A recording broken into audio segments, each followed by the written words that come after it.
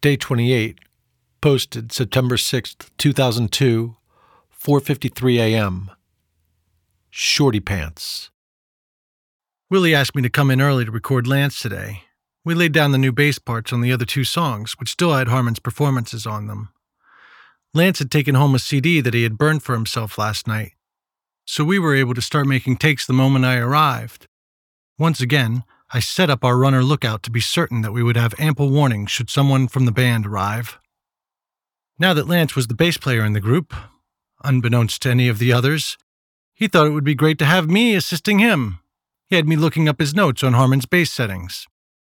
It was bad enough that Lance's playing was so far superior to Harmon's, but we at least needed to use the same bass and amp settings. I obliged the little shit, but I assured him that this would be the last time. I also took the opportunity to point out just how handy the notes had become. Aha. Lance laid down the parts in one take each, with only a few punch-in fixes here and there.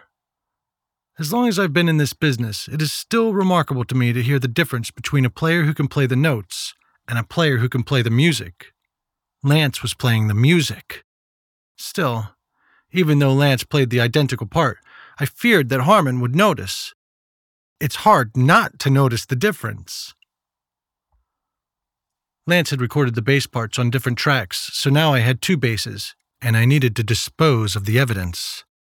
I don't ever erase anything without the producer signing off on such a decision, and as it turns out, that was a very good policy, since Willie didn't want me to erase the old bass parts.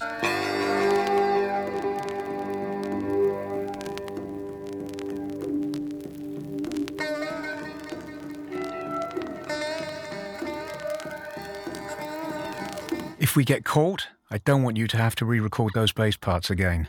Oh, right. If we get caught. Now I'm some sort of accomplice in this unilateral decision of Willie's? To make matters worse, if we get caught, then who would have to endure the hours of painstaking drudgery of recording bass with Mr. Buttpick himself? Me! And at precisely that moment, I had an aha. Did I really want to spend hours recording these bass parts? I now understood exactly what Willie was driving at, and so I backed up the bass parts to radar with the codename Operation Stinky Fingers. I would tell Fingaz when he arrived. Even though Lance had played exactly the same notes as Harmon, the new performances were so musically superior that it brought the track to life. There was no doubt in my mind that Harmon would notice a difference. The big question was, would Harmon buy the explanation as to why it sounds different? Well, in order to have such an explanation, one must first invent it. So that's just what I did. I decided to give the monitor mix a little boost and some compression. I put a Cranesong STC-8 on the stereo bus, which is similar to supplying an instant injection of turbocharge to a mix. Stereo compression from a high-quality unit like the STC-8 tightens up the low end of the monitor mix and congeals or glues the instruments. There is a very short list of compressors that I'll use on the stereo bus, even if it's just for monitoring. The reason being, the stereo bus is basically the summing of the entire sound. There is nothing more important than the stereo bus. I choose my tools for this application very carefully. The way I figured it, if I compressed the monitor mix, the whole track would sound so finished that Harmon might think the compressor is responsible for bringing his performances alive. So that's what I planned to tell him. As I prepared the monitor mix of the second dumbass camera take, I sensed the presence of a stranger. When I turned around, I had noticed that the sanctity of the womb had indeed been violated. The stranger was a very short man wearing his pants entirely too high above his waist, along with a cowboy hat and a pair of Porsche teardrop sunglasses that were far too large to be fashionable, unless somehow I had been transported to 1985 and no one informed me. The stranger also donned what I would assume were snakeskin cowboy boots, although, not being an expert in leather, it's quite possible they were fake. All that was missing was the string tie. The short man was lighting up a cigarette, which I assumed was a Marlboro and which is a big no-no in the womb. I had no idea how long he may have been there, as I didn't notice the door open. I stopped the tape and turned to address him as he was violating my airspace with his cigarette, and I was certainly going to let him know about it. But before I could get a word in, he spoke to me. I'm Shortypants, bitch slaps manager. Where's Willie? Where's Willie? Where's Willie? Where's Willie? Seeing as we were introducing ourselves, I followed suit. Mixerman. Aardvark. Bitch slaps engineer. Howdy. I replied in a way I felt he might understand. He didn't seem very interested in either my identity or my role in this session. In fact, he seemed quite preoccupied, as he looked around the room as if in search of a lost set of keys. My curiosity got the better of me. Did you lose something, partner? Where's Alciad? We're not using Alciad. What? He yelled. Why the hell not? Do you know what year this is? No wonder this shit's taking so long. He continued yelling as he walked out of the room in a huff. I decided to remain in the womb, as it was calm there. Lance came running in to inform me that Willie wanted a good mix of the bass, drums, and guitars on last night's work. After about 10 minutes, Willie and Shortypants entered the room, and Shortypants was again smoking in the control room. Upon closer inspection of Shortypants' cigarette, I realized it wasn't a Marlboro after all, but a Lucky Strike. Regardless of the brand, just 5 minutes of smoke in the room can close my sinuses up like Fort Knox, which makes it impossible to hear properly. But I certainly wasn't going to tell this pistol to put it out. Not yet, anyway. Willie played him the track that I had just rough mixed.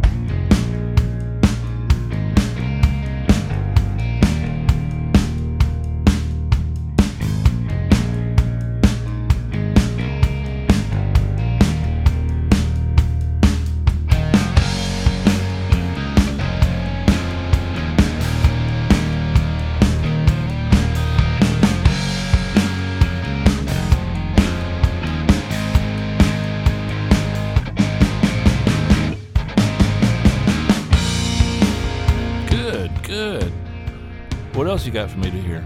I almost had to spit out my coffee, which I had just taken a sip of, as there really was nothing else for him to hear. But I certainly wasn't going to say that out loud.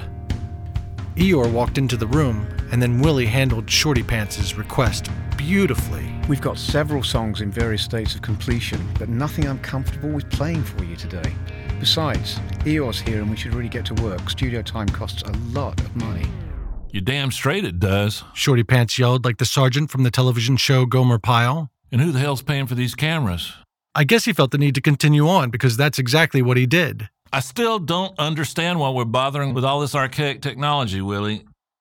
Kids today, they don't give a shit about all this analog crap.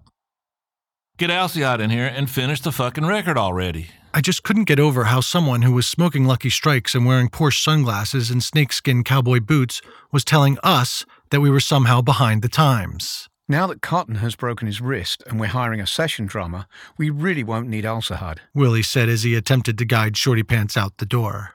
But Shortypants wasn't about to leave. He wanted to know all about the session drummer and the timeline. He wanted to come by and listen to more of the record.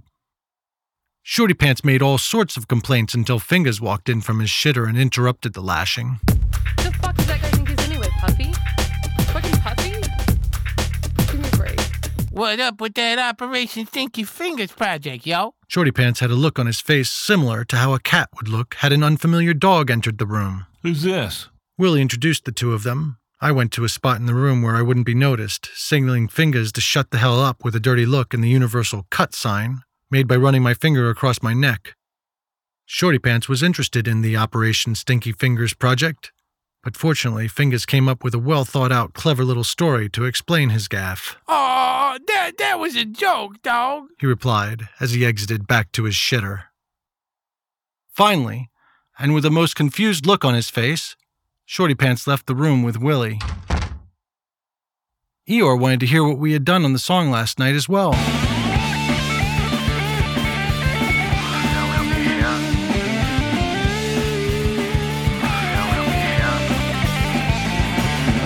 So I decided to print the instrumental monitor mix to a DAT while Yore was listening back to the track. This way, I could play it in the future without having to perform a mix on every playback. For the first time, Yore was somewhat impressed. Wow, it's really come alive. What'd you do to the track? The bass sounds killer now. I couldn't help but laugh aloud. I tried not to, but there was just no way that I could be asked that question so directly and not chuckle. That would be the stereo compressor that I'm using on the mix. Well, keep that shit on there all the time then. And so we laid down the guitar parts on the other two camera takes, as perhaps Johnny took my advice to come on alternating days with Yore. But that would be just too good to be true. Mixerman.